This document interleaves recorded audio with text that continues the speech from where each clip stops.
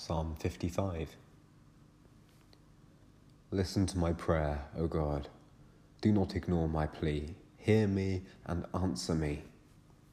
My thoughts trouble me, and I am distraught because of what my enemy is saying, because of the threats of the wicked.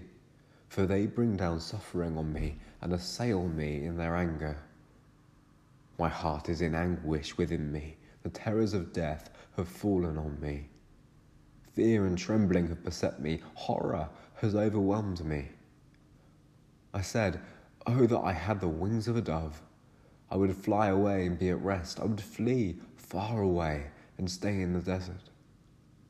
I would hurry to my place of shelter, far from the tempest and the storm." Lord, confuse the wicked. Confound their words, for I see violence and strife in the city. Day and night they prowl about on its walls. Malice and abuse are within it. Destructive forces are at work in the city. Threats and lies never leave the streets. If an enemy were insulting me, I could endure it. If a foe were rising up against me, I could hide.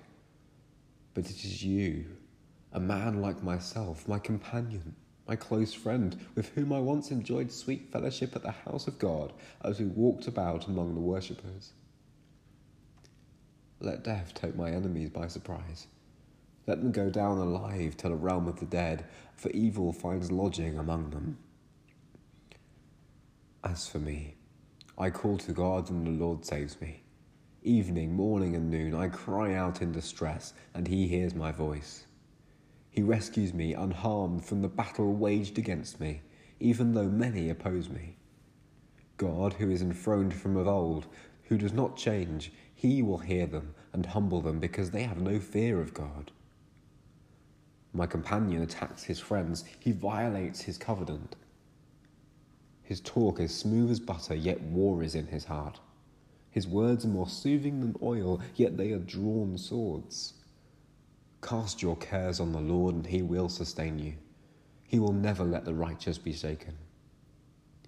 But you, God, will bring down the wicked into the pit of decay.